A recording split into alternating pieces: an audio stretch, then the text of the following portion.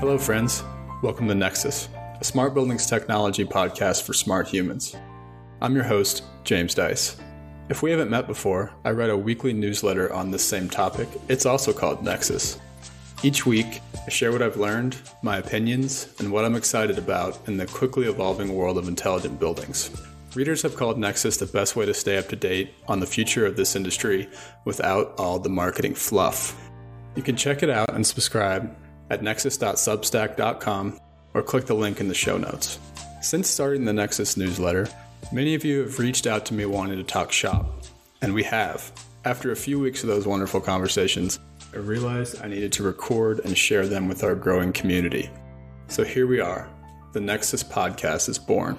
This is our chance to explore and learn with the brightest in our industry together.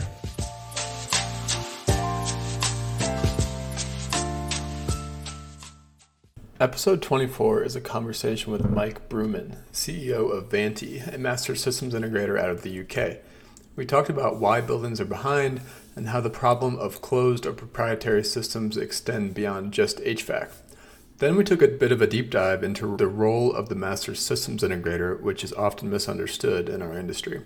Finally, Mike explained the open source effort Vanti is launching called SmartCore. I'm very excited about SmartCore and can't wait to hear your feedback and see people get involved in this effort. This episode of the podcast is directly funded by listeners like you who have joined the Nexus Pro membership community. You can find info on how to join and support the podcast at nexus.substack.com. You'll also find the show notes there and a link to Mike's LinkedIn page. Oh, and by the way, if you take a look at your podcast feed and you're missing some episodes, that's because those episodes are exclusive to members of Nexus Pro. Sign up for a pro membership to get your personal podcast feed with access to all of the episodes. Without further ado, please enjoy Nexus Podcast episode 24. All right. Hello, Mike. Welcome to the Nexus Podcast. Thanks for coming on. Can you introduce yourself to the audience? Thanks so much for having me. So I'm Mike Brooman. I'm CEO at Vanti. We're a master systems integrator, 40 people based in Birmingham in the UK. Great. Thanks. So let's get started with just your career history in general. So maybe go from present day backwards. So when did you start Vanti and then what did you do before that? Okay, cool. So I actually didn't start Vanti. My business partner, Raj, all his idea. So whilst he was at uni, was going around the country on his bike or around London on his bike, kind of installing audio-visual equipment into venues and that kind of thing. We actually met because he was at university in Birmingham. And that was my first job out of uni, actually. So I was a network manager in a secondary school, which was a total baptism of fire. Just overnight became sysadmin for 900 users and had never done any of it before. So it was pretty steep learning curve, good fun. So we just really hit it off because we were both very passionate about people being able to use technology and it being really accessible to them. So we got into the world of AV through kind of little remote controls that you could put on the walls of classrooms so that when teachers moved between rooms, they had a consistent interface to turn everything on and off and all that kind of thing. They didn't need to find the remote control or have students steal the batteries and all that kind of stuff. So unfortunately, Raj had to stay and complete his degree. I went off to the world of IT management consultancy. So worked for a company called Capgemini and worked for the Foreign Office in the UK for 9 months. And then I really wanted to be in infrastructure. It's what I've always been interested in. And unfortunately, I couldn't see a route through with Cap to make that happen. So left there, joined Accenture, and then worked with a whole bunch of clients all over the world. So did some quite big pieces of work with Dell Computers, so over in Texas and in Asia Pacific, and then did all kinds of stuff with people like BlackBerry, Research in Motion. That was my best project ever, actually. Tested mobiles for a week in Israel because it's one of the only places in the world where the CDMA network coexists with GSM. So easily the best thing ever, although I did get stopped by the security services on the way out, which was less fun. And then after that, Raj was kind of badgering me to come back and join him. So I was employee number 5 back in November 2008. And the rest, as they say, is history. So I've been through a few iterations, started out as RTS and then rebranded as Vanti 2011. Got it. Okay, cool. And what is Vanti today? What do you guys do? So Vanti today is a whole mix of stuff. So hidden away in the name is audiovisual and IT. Although thankfully our marketing company at the time kind of went, we don't think you guys are going to stay and just do this stuff forever. Mm-hmm. So you have the option if you want to later on that you can drop the story and just go with Vanti as a brand. That makes sense. So we still have some kind of pure play AV and IT clients. We have a managed services practice that runs kind of standard service desk, looks after networks. We do that for a couple of multinational clients, which is good. And we've extended that over time to then introduce more and more operational technology into that. So we really started bringing AV and IT together when we did the Central Library in Birmingham, which is the Library of Birmingham, as you might expect. And we made a bit of a name for ourselves in that industry because we really started getting into it just as it was becoming kind of really heavily network-based. And because we had that good understanding of IT, it allowed us to start delivering a lot of AV over IP solutions and also doing a lot more kind of in software. And then we started moving into control systems. And then eventually we did our first smart building in 2015. So today we are still a real mix. I think our focus though is now primarily on the built environment. We see a huge opportunity in the space and also a huge skills gap. And yeah, it's where we're choosing to play. So looking at our plans at the moment for the next 3 to 5 years, we've just developed our first product called Kahoo, which is a kind of smart workplace solution, which is quite fun. So just looking at getting patents sorted and that kind of thing on that. And then the idea is that we'll continue along with the MSI journey, hopefully doing more and more around systems integration in buildings. All right, cool. Well, we're going to nerd out on some of that stuff. I want to talk to you about the MSI in a second. But first, I want to ask you my favorite question, which is why are buildings like decades behind other technology? And this should be a really unique answer from you, so I'm excited. No pressure, but I just think it will be. I'll try my best. So I've obviously listened and watched a lot of the podcast previously. And I think the thing that's really interesting for me is the number of different lenses there are on a building as a kind of ecosystem of stuff.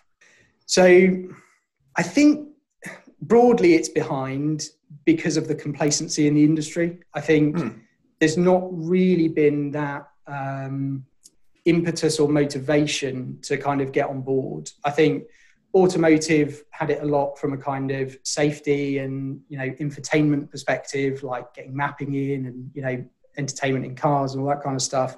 And then now as we move into kind of Tesla and we're looking at software updated products and that kind of stuff. But yeah, I think if you look at buildings generally as a kind of end-to-end thing and over their entire life cycle, because the people who are paying, and in fact, Andrew Rogers summed this up beautifully for me in terms of that disconnect between the pain and the people that are paying. Yeah. And so I think it's been really interesting, certainly over the last few years, as things have gone from kind of what is a smart building to how do I get one. It feels like that kind of gap is almost being closed in that people are now starting to demand it on the kind of tenant side of things, and investors are kind of starting to listen at the other end of stuff. But I think also just the cycles that are involved in buildings, right? I mean, you're pulling a building out of the ground, you're talking about a design period of 2 to 3 years. And it's only really the very largest kind of portfolio developers that could think about iterating quickly. Like if you're a developer that's a kind of small or mid-sized one, you might be looking at doing a building every 2 to 3 years. And so unless you're someone that's really out there and looking for new ways of doing stuff, chances are you're in a world of do what we've always done, get what we've always got. Mm-hmm. And I think that's where the whole pandemic situation, particularly for commercial buildings, is really interesting because you now have a whole set of property owners and landlords that are really sitting there going, we used to just kind of collect rent checks every quarter. And now actually we need to start giving people a reason to come back into our buildings. And, people like Anthony Slumbers and Draw Poleg, they can talk to this far better than I can, but I think there's some real tectonic shifts happening at that level. And I think it is really dawning on some people that actually they are going to have to move into that kind of service space, that it isn't anymore just about, okay, we've built a building on a plot of land, look at the amazing view out of the window, here's how much it costs you every quarter. Like, that just isn't going to fly anymore. And I think the other exciting thing, and something, as I mentioned, even from the super early days of working together with Raj, is those spaces are going to become a lot more about the experience within them. It's not going to be about desk farms anymore. It's going to be about how do we come together and actually collaborate around stuff. And I also think I loved Deb Noller from Switch, just analogy of kind of 1990s ERP. I mean, as someone who used to be an Oracle consultant and sat in that world and just sat looking at blue screens with yellow fields going, why is this system this bad? Like, how do people work with this every day? I just think there's so much potential to make it better. And I think the ultimate reasons it's decades behind is property and construction are just really late to the party. And I think they're also hugely risk-averse industries. And actually, one thing that does spring to mind, I'll never forget the event I went to over in Berlin. It was previously a sustainability conference that rebranded around PropTech because PropTech was getting kind of cool. And I met this lady, I won't name the portfolio owner, but 40 billion euros of property under management. And we got chatting, like, what do you do, all that kind of stuff. And she was a bit interested in kind of smart buildings as a thing, like what is one, not how to. And she was like, oh, no, I can't really see this ever taking off. And I was like, well, what do you think would be required to make it happen? And her genuine answer was regulation. And at that point, I was ready to just get on a plane and come home. I was like, if we have to wait for legislation to achieve this, then we're doomed. Mm-hmm. But I think the thing that really stuck with me from that conversation was her use of the words first followers. And the thing that she was really open about it, and she was just saying, as soon as we see someone else do something and it has business advantage and there's returns on it, she was like, we get all over it. Like, we'll be on it, all over it like a rash. Until that point, we won't take the risk because actually we don't know if it will work. And I think we've seen that play out. I mean, we've taken people to like our flagship smart building. They've had a great time. They've got it all. They've spoken to clients, got great vibes, all that kind of stuff. And then we've had a follow-up call kind of days later and they're like, cool, so can you take us to 10 more? And you're just like, it's just not there yet. And it's almost like you can't kind of show people enough in terms of the traditional like technology adoption curve. I think we're still in early adopter and innovator territory. We're certainly not even early majority yet. It's got a way to go. Got it. Yeah. It's funny. The adoption curve requires people to go first. And if people aren't coming first, then that's a big problem. All right, cool. I want to build on several things you said there. So first of it is, you mentioned Andrew. So Andrew Rogers, for those who didn't listen to that episode, it'll be about 5 episodes back. I'm not sure when this one will air, but around number 20 or 19 or something like that. So Andrew and I talked about openness, and we're mostly talking about the building automation system world. So in that episode, we walked from, basically sensor to platform and talked about all the different ways that something could be open or not open in most cases. So something that you and I have talked about before is that you come from the audiovisual world, and there are obviously all these other silos beyond BAS and audiovisual. And what you told me was like, there's big 4 equivalents in these other areas, right? And they have the same sort of patterns, right? Of proprietary and sort of way too much hardware, redundant networks. So can you explain that for people that come from the BAS world about how you understand their pain and you've seen these same patterns from other sides? Yeah, sure. So I think, maybe touch on AV first. So the 2 big players up until reasonably recently were AMX and Crestron. So they were the kind of go-to, whether it was, high-end resi or commercial. Early on, we were really fortunate. AMX backed us a huge amount from when we were really small. And I think they could see that we were really going to kind of push their stuff. We're one of very few integrators that work with Java libraries directly on their controllers. Most integrators work in a programming language called Netlinks. which is completely proprietary to AMX. So it's very similar in terms of, if you look back over the heritage of all these different systems, they've all come from a very similar place. And it's normally someone at some stage went, oh, I really wish something could be automated, or I really wish like I could get some information out of something to show it to people or to react to it or whatever. Mm-hmm. And it is actually part of AMX's training videos. You have to learn that AMX was founded because the guy who actually built some of the first control systems was kind of using his garage door opener, and he wanted to automate some stuff around it. And, you know, this then huge multi-million-dollar business kind of grew from there. Like, it's absolutely insane.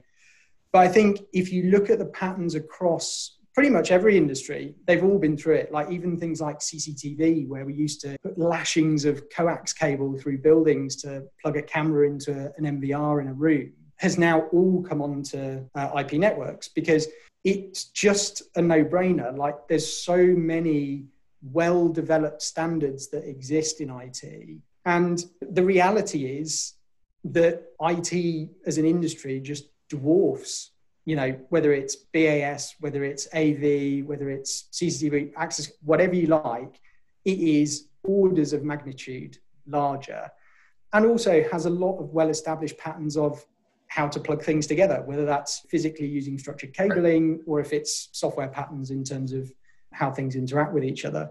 So I really do feel the pain. And I think it was kind of astonishing for us that when we started looking outside of AV, that actually all of these other industries were in pretty much exactly the same state.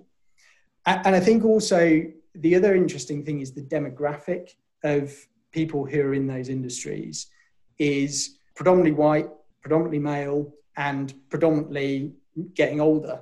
Is the thing. And actually, if you look around, and we have events in the UK like the Building Controls Industry Association, we turned up to one of their events, I think, for the first time 2 or 3 years ago. We were lucky to be taken along by a partner.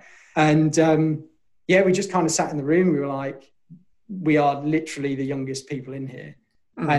And I'm still 38, but there were very few, like you could count them on one hand, the people who were not in the kind of senior years of 50s, 60s and about to retire. So yeah, I think there is this, and we've talked about it previously in terms of this coming together. You know, the first stage is everything gets onto the same physical media. And I think we're kind of at that point now. You know, most BAS systems will plug into a network, CCTV, access control, you know, pretty much everything that goes into a building now uses structured cabling. The bit that we're missing now is that convergence around the network infrastructure, so the active equipment, the server infrastructure, and just trying to get away from system head ends, you know, PCs that are bought from Dell or PC World in the UK, and then they're just kind of chucked in the back of a server rack. And I think that was the other amazing thing when we started getting more into the building services side of this, was we would walk into like really quite prestigious buildings, and you'd go into this dark back room where facilities management lived, and you'd have like XP workstations just kind of sat there with, you know, the nice hill background on. And you're just kind of looking at it from an IT perspective, being like, that thing should have been in the bin like 5 years ago. It's completely unsecure. Like there's no patches coming out for it. Yeah. This is not okay. And then I think, well, we could get into a whole world of, you know, good backup techniques and all that kind of stuff. We've been involved in projects where no one took a backup of the building management system. And so 3 months of changes as part of commissioning were just lost. You know, you've got people stood there going, oh, I didn't know it needed a backup. And in IT terms, I mean, that would just be kind of failure of 101. Yeah. But it's a different perspective. And I think it's where we still need all of this specialist skill. We just also need it to be network aware and software enabled. I think that's the kind of next part of the journey. Got it. Cool. Well, I think people will be happy to hear that their experiences are mirrored elsewhere. So that's great. I also wanted to follow up on something you said about Andrew in that conversation as well. The sort of, I think what Andrew called it was the consumer pain distance. So we don't have feedback from the people that are using the technology when we make our technology choices. And that's one of the reasons why the industry is behind. So I want to talk to you about your experiences around this, around what I'm seeing on some of my projects that I'm working on right now, where there's this disconnect between tenants and landlords, right? And what I'm seeing is that the landlords right now are kind of feeding into this disconnect because they're like on this one project. It's a marquee office building in New York City, huge project, and they don't really care about connecting to the tenant systems whatsoever. And I want to hear what you think, because you told me, you know, space utilization and better in-building experiences for occupants, like these things are all intertwined with better management information for the building owner and improve, you know, all this stuff is intertwined, especially between the tenant and the landlord. So I want to know like how you're seeing all of these things come together when you have these separate mindsets, separate systems in these office buildings. Yeah. So I mean, the short answer is we're not. And I think we've been involved with, even kind of big four accountancy firms who've got this whole smart workplace initiative on the go, and they're taking hundreds of thousands of square feet in, prime real estate. And their smart team were absolutely livid because their property team had signed into this lease and no one had asked the question about could they connect to these systems. And they arranged a meeting with the landlord as a follow-up, brand new tenants coming into the building, and said, we've got this workplace app, we use it to control our space, but actually we really want to be able to interface with kind of base build systems. And I think they had HVAC and lighting in as part of their kind of what we would call a Cat A fit out. I don't know if that's similar terminology in the US. And the landlord just turned around and went, no. And they were literally, they were taking, I think it was about 800,000 square feet of space. So this is it's big money. But because they'd signed on the dotted line and because they saw it as just, too much of an issue and it was deemed a security risk, it just wasn't happening. And so I think, this goes back to everything that we were saying earlier around kind of the value that landlords need to provide now. And I think that for me is a real case in point where that big four accountancy firm will now never turn up to a building again without having asked that question first. Yeah. And I would imagine they will be writing those terms into their heads, before they sign a lease. And that's where I think we are closing that kind of demand cycle that we mentioned. But it takes a long time, right? It's this very protracted cycle of things. It's loads of kind of fragmentation around who owns what. There's lots of kind of pension funds that back this stuff. There's private developers. There's no real kind of, that's not fair actually. Up until recently, there's been no real kind of coming together of those kind of entities to look at this stuff.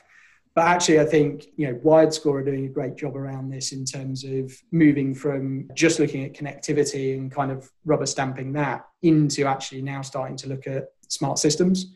And I think that will start to pay dividends in that it's raising a lot of awareness now for landlords that actually people do want to connect into those systems. But I think the other thing that we see is from a base build perspective, and again, this goes back to all those kind of different lenses on the building. Why would landlords care? Because from their use cases that they have and how they want to operate a building, it's more hassle to allow someone else to be connecting into it. And, why would they? Their focus is all about how do we get data out? How do we make sure that the building is efficient? And also how do we make sure that we're recharging everything that tenants are consuming, whether that's, water, electricity or whatever. So I think, it's coming. And I think we're certainly starting to see early specifications that talk about offering those services from landlords to tenants.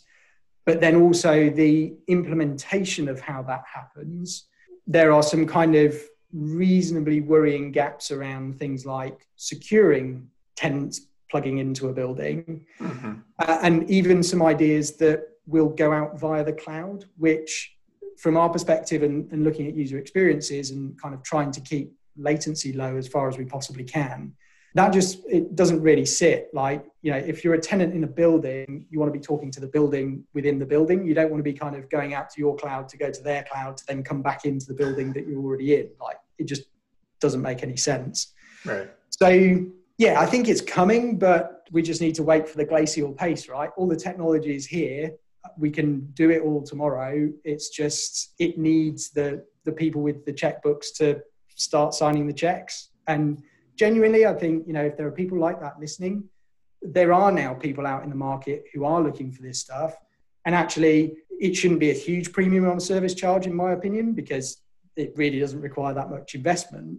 But actually, I think there probably is a premium there to tenants who do want to really enable their spaces for experience and being able to exchange data with landlords in real time. Yeah, I think this is a missing piece of the COVID conversation right now. So people are talking about, I want space analytics, I want occupancy analytics, but what they're not talking about, and this kind of ties back to, the course that we're sort of collaborating on right now and your colleagues are taking part in, but like, we're not talking about, okay, what are the use cases, and acknowledging that those use cases cross the tenant boundary. They cross the tenant and the building system boundary a lot, and they cross the system boundary as well. So Yep. Lighting, HVAC, access control, whatever, they're crossing these boundaries that historically we haven't really figured out a good way to cross. I feel like that whole conversation is missing. I feel like there's like Dror and Anthony, like you're talking about how they're saying the office needs to evolve, and all the landlords are saying, let's evolve. Like we're gonna motivate our tenants back into the building. But what we're not saying is, like, behind the scenes, we have 20 years of technology progress to make up for really quickly to make that happen. 100%. I think that's missing. Anyway, we're not going to solve it here today. It's just something I'm seeing on a lot of my projects right now. So I agree. Anyway, let's talk about maybe something that could solve that problem, which is the master systems integrator. So you guys at Vanti are a master systems integrator. I think this is a very perhaps misunderstood term in our marketplace. It's used worldwide. It's used in the US. I want to talk about, like, what is the actual definition of a master systems integrator to you guys? Okay. So a couple of bits on this, and I have sat on stages at things like Integrated Systems Europe and the Smart Building Conference. I think it's really important to get out. This is a self-proclaimed master systems integrator, right? So we haven't been accredited. There's no course that we've been on. The proof is in the pudding, right? So we can take you to a bunch of sites. We can show you the integration work. We can introduce you to our software developers and the rest of the team that bring all this together. And I think it's really important we acknowledge that. But I also think the master part gets misunderstood as well, in terms of, in fact, the best example I have of this is a Big Four controls company that shall remain nameless that we ended up in a bit of a competitive situation with. And the conversation turned to them becoming the master systems integrator. And the conversation then also went along the lines of, then we need to work out who the slaves are. Now, that isn't the way that we look at master systems integration at all. So for us, it is very much around kind of master craftspeople, in terms of people who have got really good at their trade and really good at their craft. And actually, it's an acknowledgement that they have a breadth and depth of experience that is applicable to a certain situation. Got it. So it's good to clear up that misconception right away. Well, with the amount we're trying to kind of work out master from things like, code repositories and all that kind of stuff because of all of recent events. Yeah, I think important that we do get away from that as quickly as we possibly can. And also very open to any other labels that we could use to label ourselves. But I did find a definition because I saw this came up on LinkedIn. And Navigant put this out 2 years ago, and I think it is still fully applicable. So they define it as a service provider that demonstrates domain experience in IT systems and networking, building automation and controls, application software analytics, and support services. And then they go on to say an MSI can create and program cross-system integration with complete interoperability. And that is what we do. So we are frequently described in our projects as the glue that binds everything together. The recent large fit out that we did for a client in London, we had some absolutely amazing feedback from them, to the extent that they were just like, we don't think we could have done this project without you. You literally went around and worked with every single one of our subcontractors to help them understand what you needed to get from the technology. And then you pulled it out of the bag and made it all work together. And so I think that for me all stands. It makes an awful lot of sense. But I think it's not just the technical element of MSI that's important. It is also the people element.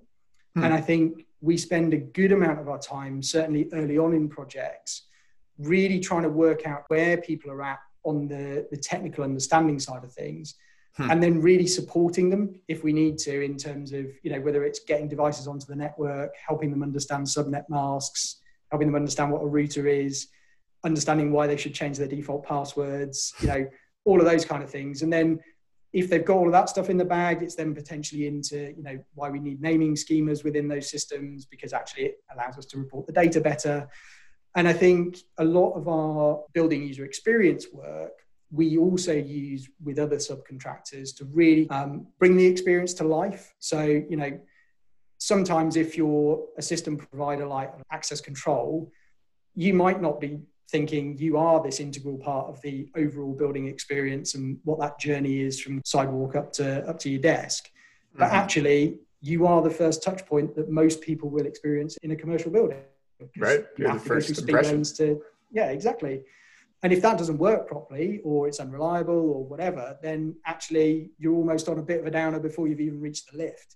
So I think there's a lot around being really integral with people. There's a lot around difficult conversations, for sure. There's also a huge amount around learning. And I think it's one of the things that we always look for in our hires is anyone who turns up to Vanti and says they've got some kind of home lab, they're basically through the door straight away, because we know that they're playing with technology in their own time, and they do have that kind of learning attitude. We tend to shy away from heavily kind of certified people. So yeah, we're looking for people with kind of grit and determination that, if they get a big hairy problem, they're going to go at it and keep going at it until they either resolve it or they can come up with some way of working around it. And because of the breadth of technology that we experience, that's also super important. Like, we often talk about people needing to learn in minutes and hours, not days and weeks, because it can be that we're in the middle of a job and suddenly the client will announce that they've bought some IoT solution that suddenly we need to work our magic to bring into the overall journey or experience. Yeah. And then it's about, into data sheets, contacting vendors, trying to understand how we can integrate with them and that kind of stuff. And you can't do that if you're not willing to almost roll with kind of what's going on a little bit. And I think that's why there are large systems integrators out there, but they tend to be quite specialized. And I think that's the kind of tipping point, really, is it's that agility and ability to move with things and bring in what's new, not rely on heavy process, strict ways of working, and only doing stuff in a way that we've done it before. Because that just, well, if construction, if you're in a construction program, the deadline never moves. So it's about how do we make it work within the time we have left. Got it. There's so much I want to ask you about here. Where should we take this? I think what I want to do is actually just respond with a little bit of a rant first. So you mentioned grit and determination and sort of being the glue. And I feel like that is so sorely needed on a construction project or any sort of technology project. But I also feel like it's accommodating all of those siloed subcontractors, as you mentioned them, to just keep on doing what they've been doing because, the MSI is going to figure it out. And there's part of me that's just that's not how it's supposed to be. And how would you respond to that rant, I guess, to begin with? Yeah, I think agree to an extent. I think this is more of a philosophical question. I have more practical ones that are coming up next, but no, that's cool. Philosophize with me. So it's not those because those people are also integrators, right? And I think they also tend to be specialized. So the example I always use around this is lighting. Okay, so as an MSI, we are not going to design you amazing looking lighting scenes. We are not going to get into, what color temperatures should go in which spaces and all this kind of thing, because I think we have to acknowledge that whilst it would be wonderful to know everything and be able to do absolutely everything, I think the thing that we acknowledge is kind of what's the boundary. And the boundary for us is around that integration, the data and control. It isn't about replacing the specialism. And that specialism is also critical, right? Because there's access control cards, there's 100 different varieties, and getting the compatibility right and all that kind of stuff. And we can research that, and doing that within a project, like, yeah, sure. But does that make us an access control specialist? Like, absolutely not. Totally. And so I think it's about appreciating, as well as all those different lenses that we talk about kind of on that building, it's also moving to a position of actually collaborating between all of these different people. And I think we're going to see lots more kind of cooperation, if that makes sense. Like, there are some jobs where we may compete against people that actually on another job will be working alongside or delivering something. And I think that's where, again, from a philosophical perspective, we don't believe that one vendor should do it all. And I think we see single vendors trying to do absolutely everything and claim they do everything. But also, I think from my own experience, even back in Oracle days, Oracle went on a mad spending spree to buy all these different companies like, PeopleSoft and all that kind of stuff. And it took them years to properly integrate that into the rest of their solution so that it actually became Oracle HR. And I'm still not sure they've even achieved it, to be honest. But I think that's where in buildings, and because of construction and the way that works and the size and scale of things, you could get to a stage, and we've talked about it. We've talked about the potential that in years to come, you will get something called like a main technology contractor. And actually, it would be someone going, right, technology, absolute pain, just take the whole lot away from me. But kind of having looked at that, we were then like, well, it's almost like how far down the rabbit hole do you go? Because, once you start getting into color temperatures and whether it's, DES5 version 2 or MyFair, or, whether you want to have people visible at 10 feet or 100 feet on CCTV, that is a specialism. Those skills are required. It's just those people don't need to bring network switches and servers. And, how do we kind of address those boundaries, which will be gray, which will be blurry. And, even between projects, it might be, well, we integrate all the way down because of a particular use case in one project, but actually it's pretty light touch in another. And so I think there is there's always a drive towards kind of simplicity and, one back to pat, one throat to choke, like however you want to describe it. And there is also that kind of real desire within construction that everything is delineated into like these boxed contracts that, you can point at someone and be like, it's their fault. And that's where it does get difficult. And even, our lawyers have sat us down and gone, you guys should really have kind of tri-party agreements here. Like, you do so much work for a client, but actually you're working through a main contractor. If they have a falling out, like you're in quite serious trouble because legally you're obliged to the main contractor, not to the end user. But the problem is because we tend to then stay with the end user to look after things, and the main contractor is going to, disappear into the sunset onto the next project. Yeah, it's tough at times. And also, some construction sites are not nice places.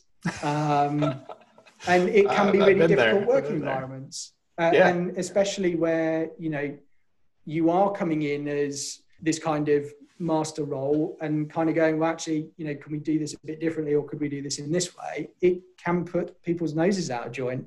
And I think people are starting to get a better handle on it. And honestly, conversations I've been having more recently with people in the M&E space and also in the main contractor space, I think are growing in confidence to kind of go, actually, we don't really know about this stuff.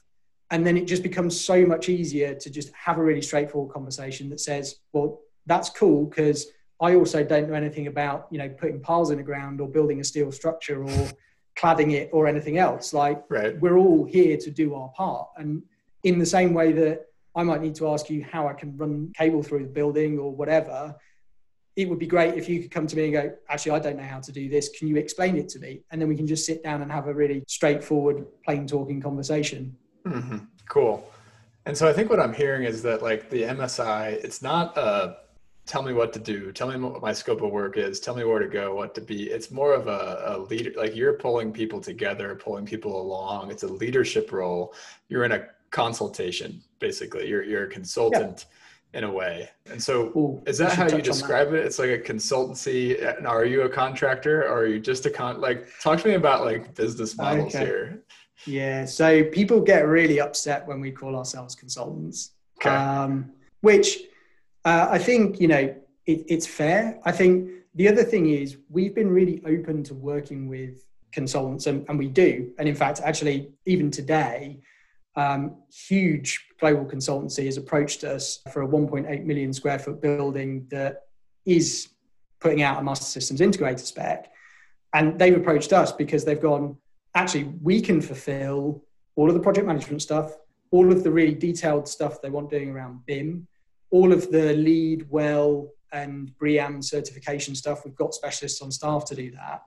What we don't have is the ability to technically architect it and to do all that system validation and make stuff work together. And that is like the perfect engagement for us because it allows us to bring our technical skill, which is what we're so short of in the industry, but means we're not trying to be, consultants in how buildings go together and all the standards and how they work and everything else. And I mean, we've had some pretty direct exchanges with consultants who have come to us and said, if we ever find out you're doing consultancy, you'll never appear on our tender lists again for being an integrator on our projects. Wow. And, we're also not the people to be sat around writing, some specs that come out are like, reams of paper of just like pages and pages of these are the things that are going to happen. And it's not that we're not interested in that detail. It's important. It's not where we focused our kind of business. So we love performance specifications when they're written as performance specs.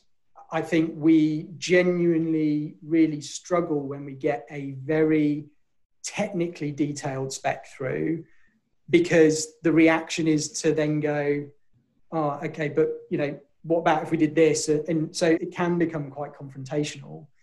Whereas we've always said kind of doing all of the building user experience design, the user story mapping, the user journeys, all that kind of stuff. Like there are digital agencies out there that are infinitely better than us at that. We could work with consultants and help them understand why we take that approach, mostly because it really engages stakeholders, particularly developers, tenants, whoever else. If they can really graphically see what they're going to get at the end, they really engage in it. And they're like, oh, well, could it do this? Or could we make this happen?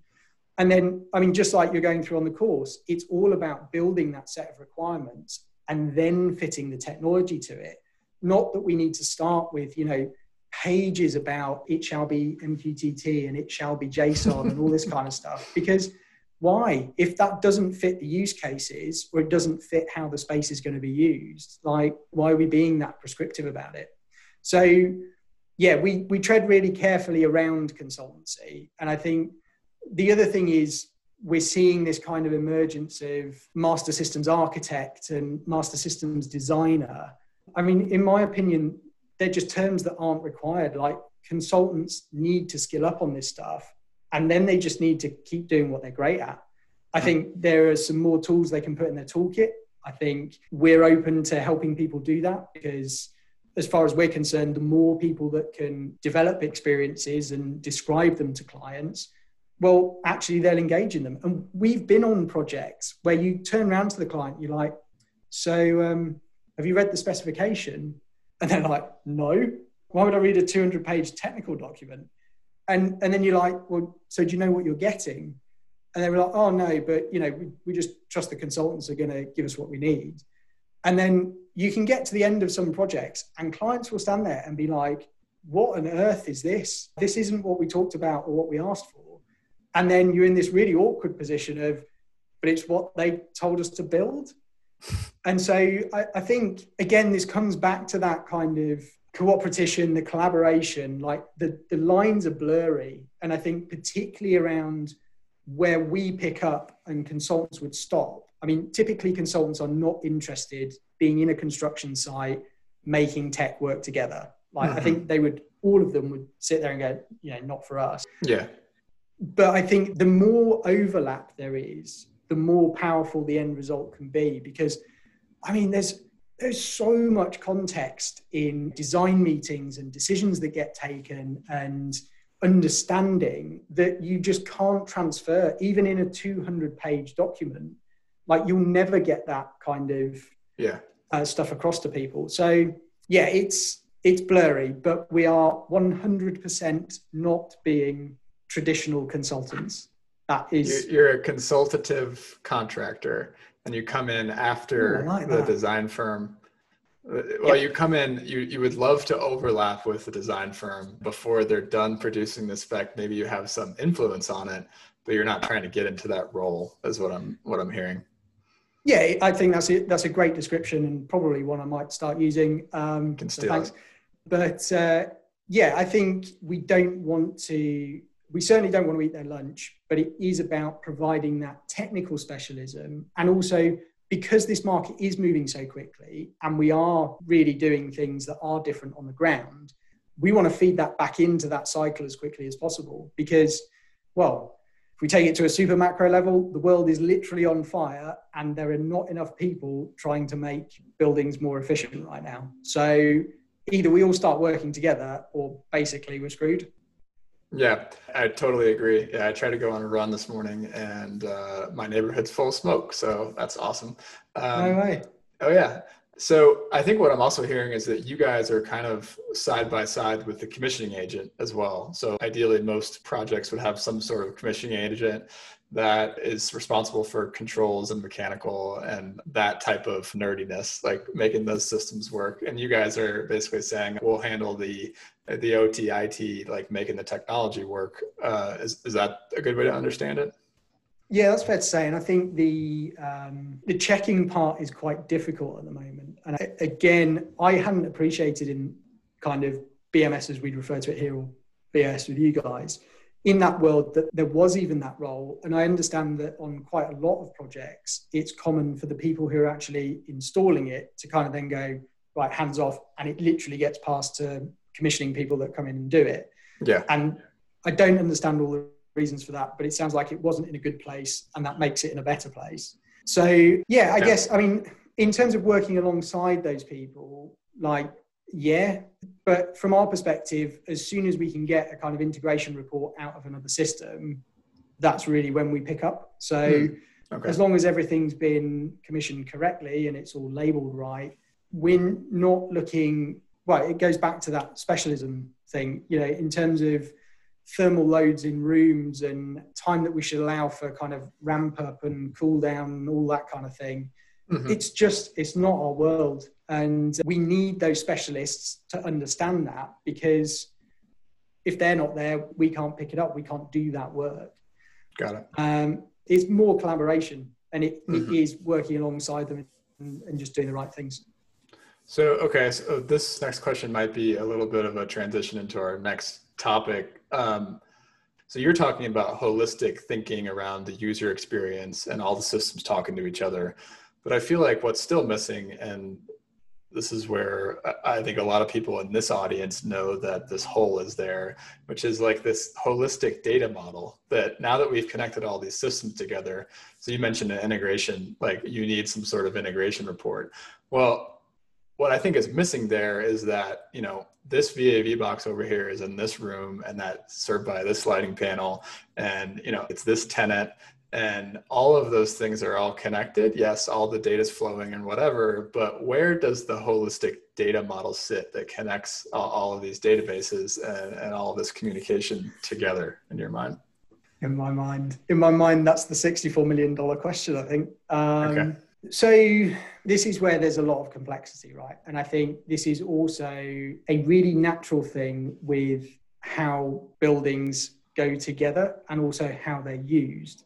So it's a natural problem right now? Yeah, I think so. Yeah. And I think it's also, I mean, honestly, I think it's unrealistic to think that we will solve a complete common data model from, spade going in the ground, systems going into a building, and then, moving into operation. And I'll give you the example as to why. So let's say we're on some wonderful project, it's been fully designed in BIM, everyone's working in 3D, fully federated model, live collaboration around it, all good. Every space in that model will have an architectural name, and that architectural name will normally be something that's about the sequence of the spaces. So it'll be room 1, room 2, room 3, and they normally use better referencing than that, but it's that kind of order. So, however that works, and normally references floors and that kind of thing. If we then look forward, and they can go through lots of iterations, right? And we've been on projects where you can have 4 different names for the same physical space. And then by the time you have a tenant move in, the tenant wants to call their meeting rooms after Greek gods or whatever. And suddenly, what was our 1.14 down here is now called Zeus. There's no connection between those, but there's also zero way that the architect would have gone, it's going to be Greek gods this time. Greek gods this time, yeah, exactly. And so I think what we need to move towards, and this is part of the problems that we're trying to solve, is we need to allow for those references to exist in those multiple ways and make the connections between them. Now, databases have been doing this for a long time with lookups and that kind of thing. But I think it's the ability to make that clear and the ability to expose things to people. So, and this is thinking quite far forward now, but wouldn't it be amazing if, as a tenant moved in, they got some kind of questionnaire going, okay, well, what are you going to call your rooms? And actually, that then all got fed back through. So if there was someone from FM, they could go, oh, you mean R114, but you call it Zeus. And so I think we need to get into this space of acknowledging the complexity and almost kind of embracing it and really getting our arms around it, because it doesn't feel like we can get rid of it. And I think this whole kind of focus on there has to be one thing that represents the building. Could we get BIM to a stage where operationally it also has those names in? Well, yeah, probably. But actually BIM as a technology also isn't there yet. We still, when we work on projects at the moment, it's very common that we submit our changes in BIM to someone who then goes away and works for a week and comes back with a federated model and a clash report. So we are not at the stage yet where this model is existing right from the beginning of the project. And then it gets more and more difficult, which means it gets more and more expensive, which means less and less people want to do it as we move through the project. And so you get that kind of natural disconnect that happens. But it's about how can we use either ontologies in terms of a brick haystack or whatever else to properly describe this stuff, but also then how can we augment them? Because it might be that the developer or the operating company of the building really want to use haystack and brick. You might have then a tenant who moves in with their own facilities management who have never heard of haystack and brick. Right, and they want to go and call everything by something different. And so it has to be about this acknowledgement that different people need different stuff. And then how do we all move forward on that to kind of go, right, and this is how it all looks. So I'd love to have a perfect answer for you. I don't. It's also complicated by the fact that we have a bunch of stuff that lives on site, and now we're also digital twinning. And so you then have 2 copies of exactly the same problem, one virtual and one physical. Yeah. So yeah, I mean, architects get there first, right? So I think it makes sense to use that as the kind of base naming schema, but we have to acknowledge that those schemas change. And also we could get to a point where buildings get bought and sold, right? There are people that trade these like cars as assets, like they'll buy one, they'll sell one.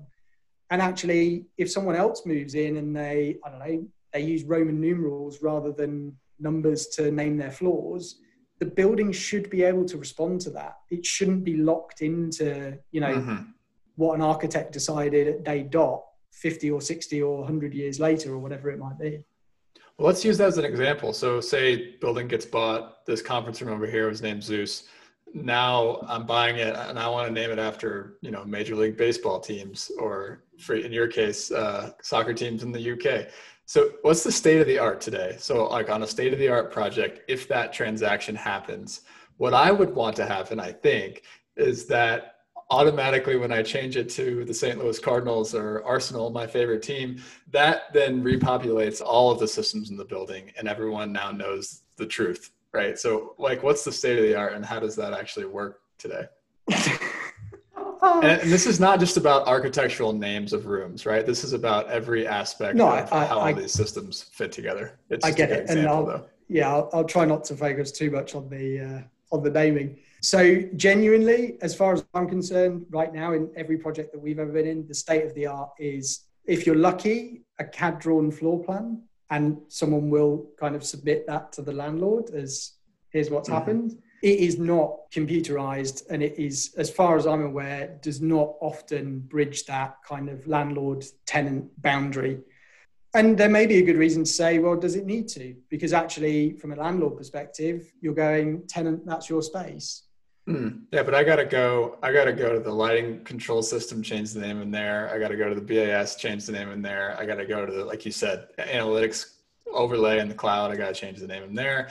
I gotta go to my digital twin company and I gotta change the name in there. I gotta go to the access control or the elevator or what. I gotta go to all these systems and I gotta now change the name to Arsenal from Zeus. Yeah. That's what I'm talking about with the data model, right? So in my mind, we have to have some sort of like centralized system that's keeping track of the fact that it was called Zeus and now it's called Arsenal.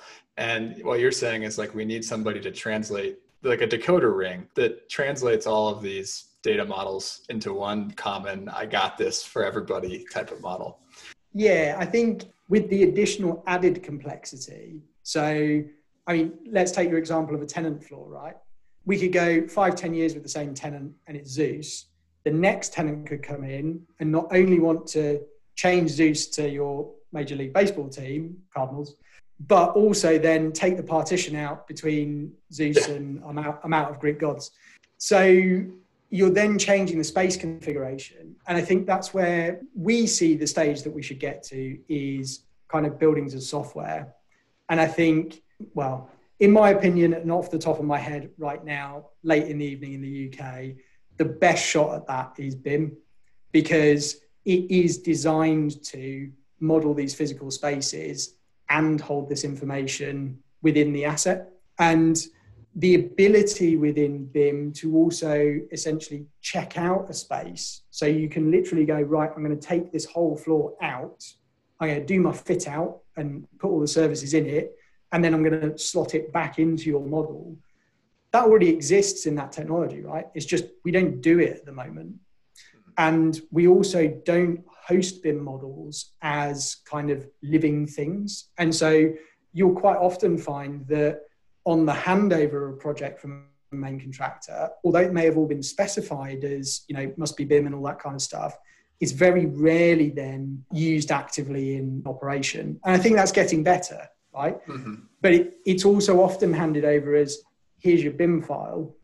It's not, oh, it's on this server and you now need to move it to yours so you can continue the hosting of it. And I think we're also seeing this in terms of even the kind of devices that are going into buildings. One of the roles that's being kind of pushed onto us is maintaining this inventory of all of the equipment that's going into the building. And that's down to MAC addresses, serial numbers, what the devices are, who makes them, all that kind of stuff, which is fine. But it's also a completely separate data set to the model and everything else that goes on. So, yeah, I think it's going to be a real kind of slow, iterative slog through it. Mm-hmm. But yeah, I mean, in my opinion, the whole idea of building information modeling is that that's what we do. We model the information and we make it about the space. And if we could ever get to a point of being able to update live information into a BIM model so that owners, facilities managers could move around it and actually see those values in real time. There's a load of conceptual stuff out there. I'm sure there's some people that have done it, but is it widely adopted and do people know it even exists? I would say not at the moment. Yeah, I think there's a few digital twin companies out there that would like to say that they have this solved. And I think it's definitely one of the value propositions of the digital twin For to sure, yeah. sort of, I call it static data, keep all the static data just extremely well up to date and organized and contextually integrated with all the other data in the building. 100%. Fascinating. All right, let's move on to our final topic here. So I want to talk about SmartCore. So you mentioned you like to recruit people for Vanti that like to solve big, hairy problems. And I think that this is one of those big, hairy problems. So what is SmartCore? Let's just start there. Can you just describe it to us?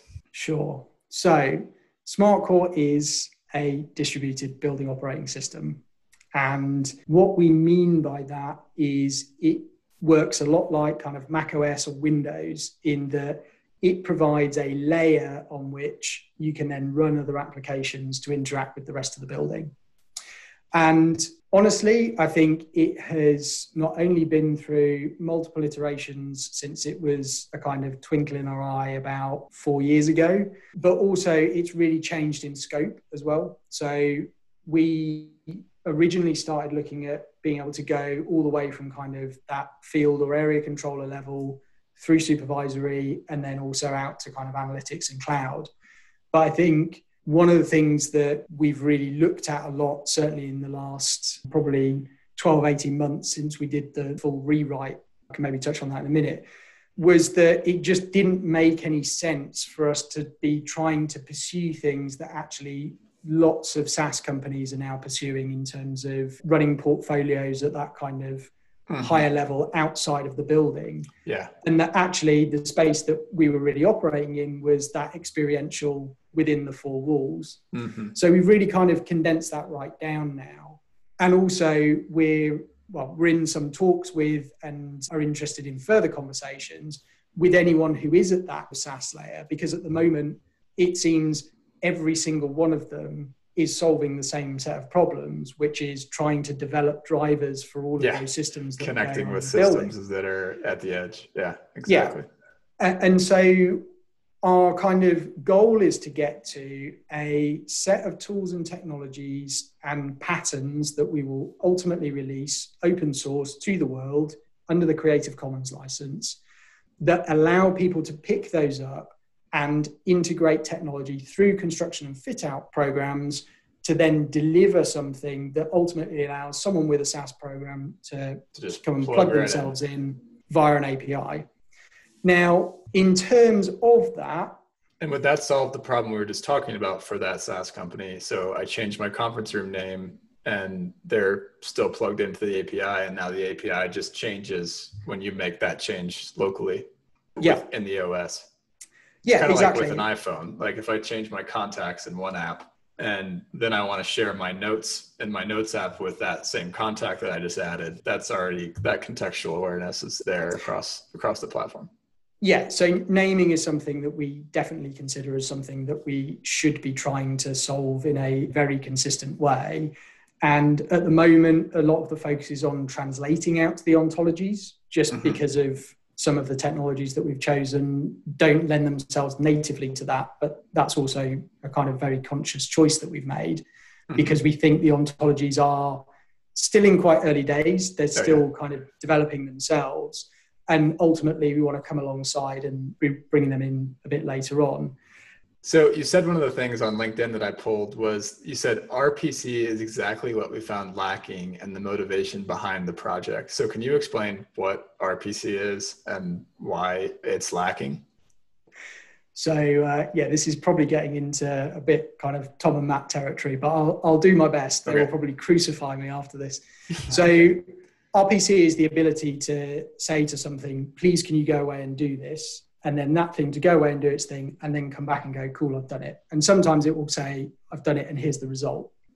Okay. So in terms of that, it means it's very reliable. So from a controls perspective and also from a user experience perspective, which as we've talked a lot about, we're really keen on, what we want to make sure of is if someone pushes a button and they're expecting something to happen, not only can we give them some feedback that that thing might be taking some time, but then when we get a response, we can go, cool, it's done. Okay.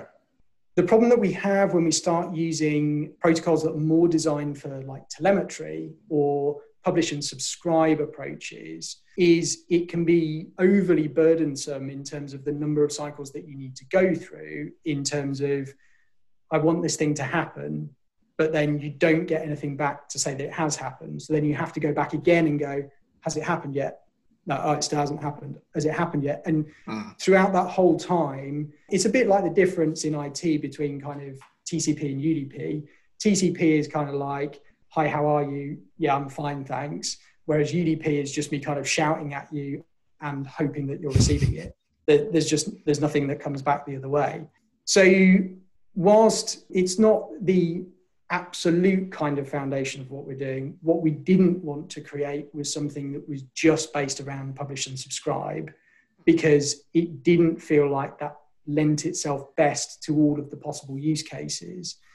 And also bear in mind what we're trying to achieve with this ultimately is something that can provide really consistent experiences within a building using what are often inconsistent technologies. Yeah. And it doesn't matter whether you speak to people that run co-working spaces or people who manage large portfolios.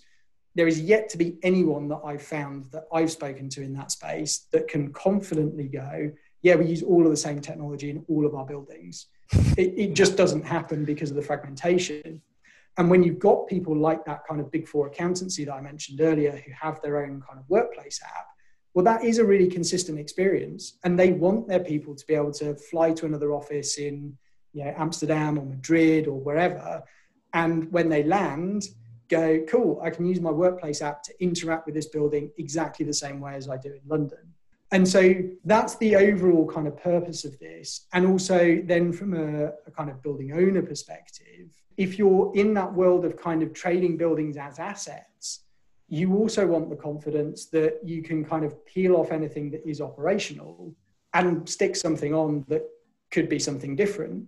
And that's where I think with the SaaS providers of the world, it really is going to take a bit of a kind of leap of faith there, because what we're essentially asking them is, come on this journey with us. We think we've got a great idea as to how this can work.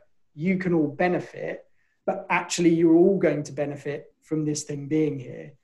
And so there are going to be a lot of people who are just like, this is totally bonkers, not in a million years, we're just going to do this ourselves. Mm-hmm. But this is where it's important that we start acknowledging that it's not just about the stuff that's sitting out in the cloud. It is also about the experience of the people who turn up and actually have to interact with this stuff on a day-to-day basis. It is about the people who have to go around that building and maintain it and clean it and look after it. Totally. And they also need an experience of their own. And the thing that I liken it to is, there is no one who operates or runs a building when they're showing someone around their new space, they're getting really excited, look at a great lobby area, all that kind of stuff. And they're moving through and they get up to a floor and they're like, oh, hang on a sec. I'll just pop a riser, look at my copper piping. Like, that's some pretty cool copper piping, right? Like, no one does that because we take piping for granted and it's standardized. And so this plays into that kind of, and I think you've been using the language a lot of kind of overlay technologies. Mm-hmm. And that's really what this is. It's a lightweight framework, but it's also using some of the kind of thinking that Google and Apple have done a lot in the residential space. So how do we define things as traits? So how do we define that a device has brightness if it's a light? How do we define it as having temperature if it's, a thermostat or it's a fan call unit or whatever? And then what that also gives you, and this is really important from the skills perspective, is rather than us being down at these kind of obscure point names, then blow this open to a whole world of developers who can go, this relates to an actual thing that I can see in real life. And I can see it in a digital twin. And now we can talk about it as all the same thing. And actually I can write some code against it so I can improve my building on my own. And I did get accused the other day of this being some massively audacious thing. And I think there was someone that actually referenced it in the comments as well as why are you bothering? I've had comments previously about this sounds like a lot of effort. What's the point kind of thing? Mm-hmm. But I think when you've got so many stakeholders and people that interact with something like a building who are all frustrated with how it works, why wouldn't we try and pursue this and make it better? Oh, yeah. And the reason that we've chosen to take the open source approach is we acknowledged as a group of people quite a while ago that the number of buildings that we could physically touch and actually make a difference to in our lifetime was not going to be very many, because project cycles are long. Our typical engagements are between 3 months on the short end, but going up to kind of a year most of the time. And so realistically, even if we had the biggest fire hose of money in the world, even if we could go out and hire all the people there ever were, we're still not going to be able to make enough of a change. Yeah. And that's where we just decided, well, if other people like what we do and they want to come along for the journey, then great. Hopefully we can make something of it. Hopefully I'm hoping even in like a year or 2 years time, let alone 5 or 10, there will be an ecosystem around this, and there will be a bunch of people winning because they've actually implemented this in their buildings. But let's see. Let me see if I can answer the why bother question about this. So I saw several comments on LinkedIn about, why would you try this? This is too big, too hairy, too messy. And let me sort of describe what I see as like why. So let's say you have a building right now, or maybe even a portfolio. Across that portfolio, you have things like the Comfy app, right? Where, you're installing Comfy, and the Comfy engineers, really smart people, are coming in and integrating with the HVAC system so that the tenant can control their personal set point in their office, right? So that integration's happening. And then over here, the building operator really wants fault detection. And so they go out and they say, hey, I really would like to implement Copper Tree Analytics. And so Copper Tree Analytics comes in, and they're really smart engineers. You know what they do? They go ahead and they integrate with the HVAC system.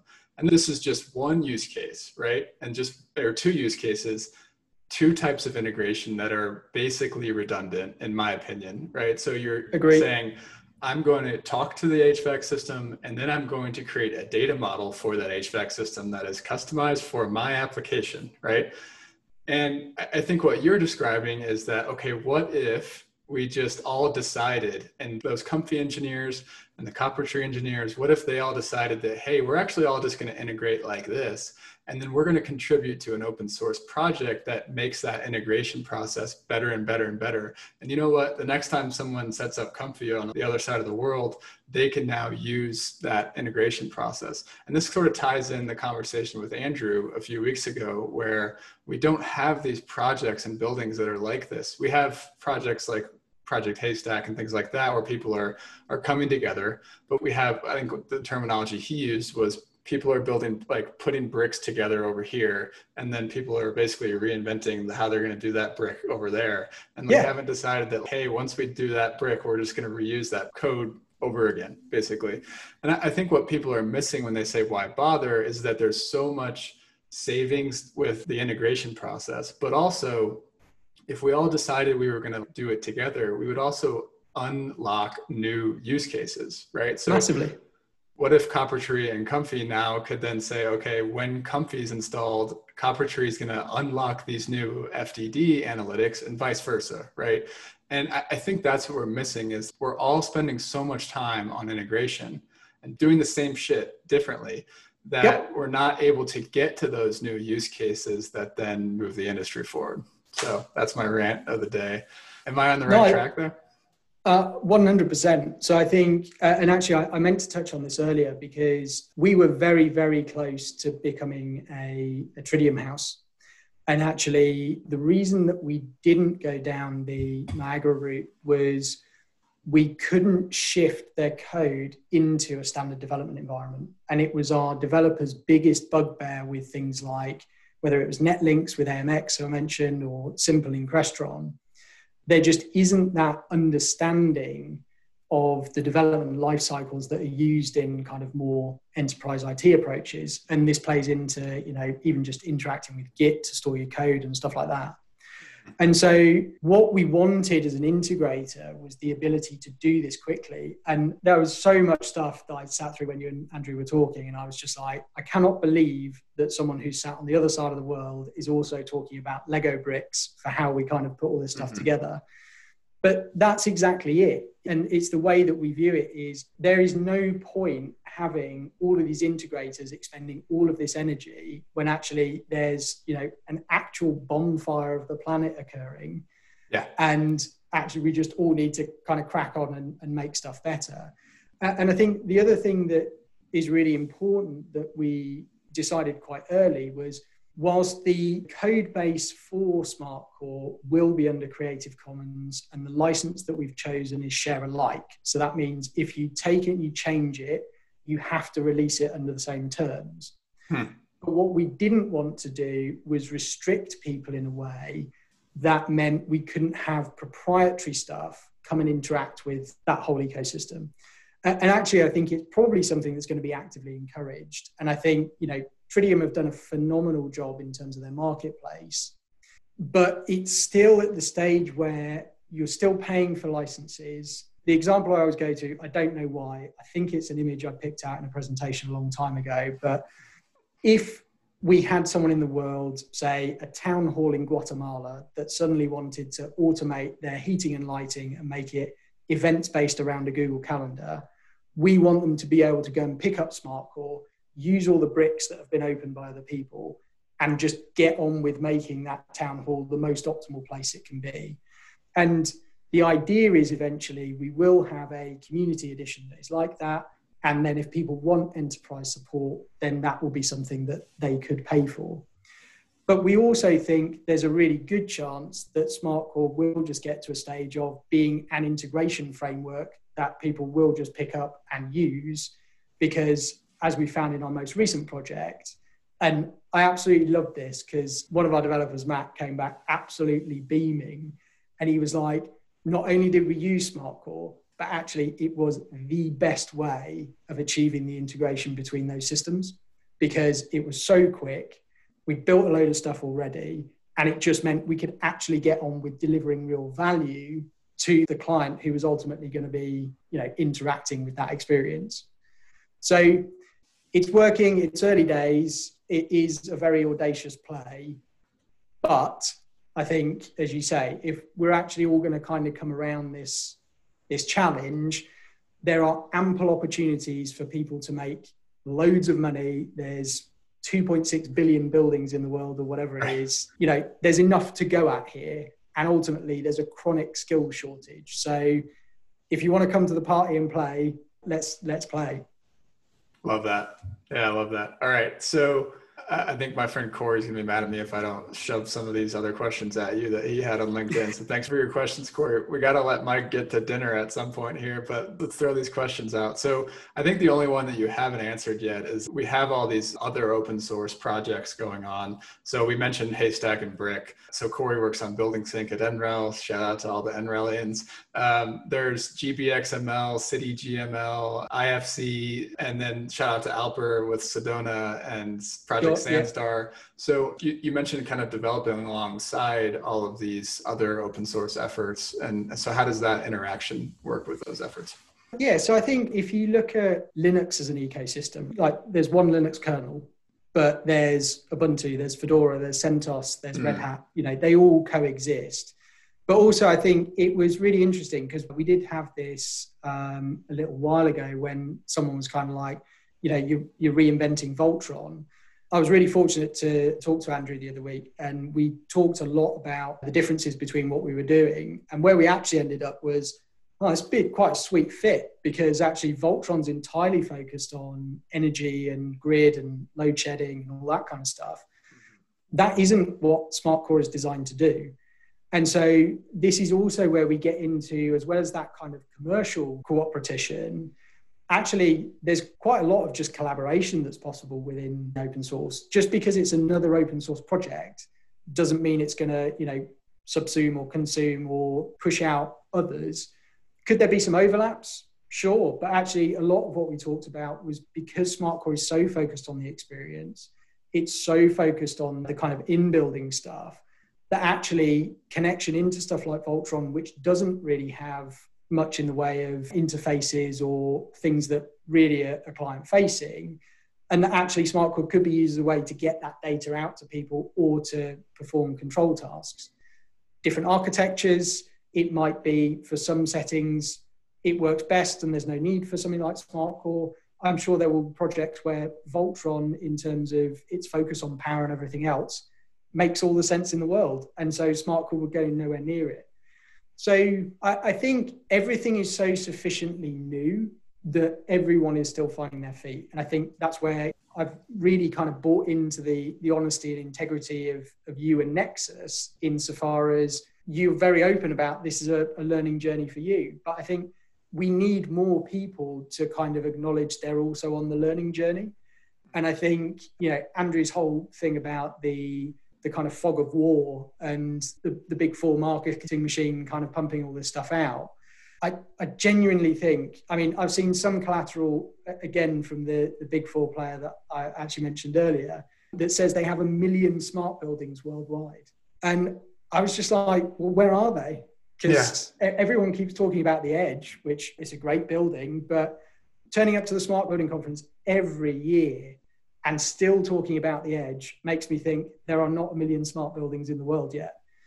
So I think the more that we can get to a stage of all engaging this kind of learning mentality, and that we're all on the journey, and actually, maybe there will be some overlap, and maybe we will need a difficult conversation about you treading on my toes. But actually, as we've already said, there is so much to go at here, like so much, that actually we just really need people to kind of get on board with stuff, get learning and get doing. Like, we cannot keep building buildings like we're doing. It's just madness. Totally. Absolute madness. 100% agree. So how can people get involved in SmartCore Foundation?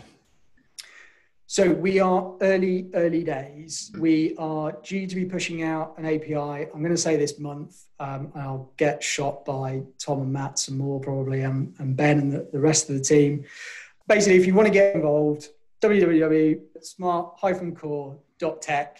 Have a read of the page. There's a form down the bottom. It asks you who you are. If you want to contribute, hit that button, give us your details, and we'll be in touch. We would love to hear from anyone who wants to get on board.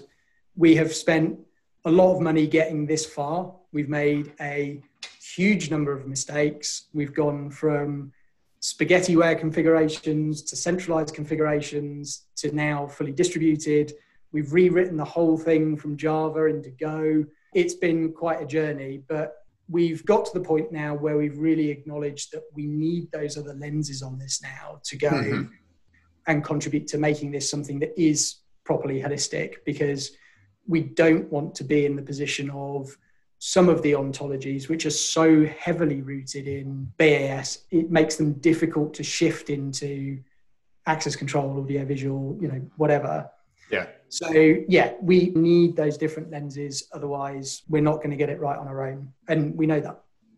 Yeah. And I'm one of those people that's filled out the form and happy to be involved and help out however I can. I think Thanks it's so a much. perfect fit for Nexus as well. It's just, this is why Nexus was created, is to help out with things like this. So thanks so much, Mike. We'll have to let you, it's 8:00, something like that in the UK. It's so let Mike get to dinner, and thanks for coming on the show. Appreciate it. Thanks so much for having me. All right, friends.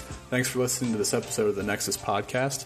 For more episodes like this and to get the weekly Nexus newsletter, please subscribe at nexus.substack.com. You can find show notes for this conversation there as well. As always, please reach out on LinkedIn with any thoughts on this episode. I'd love to hear from you. Have a great day.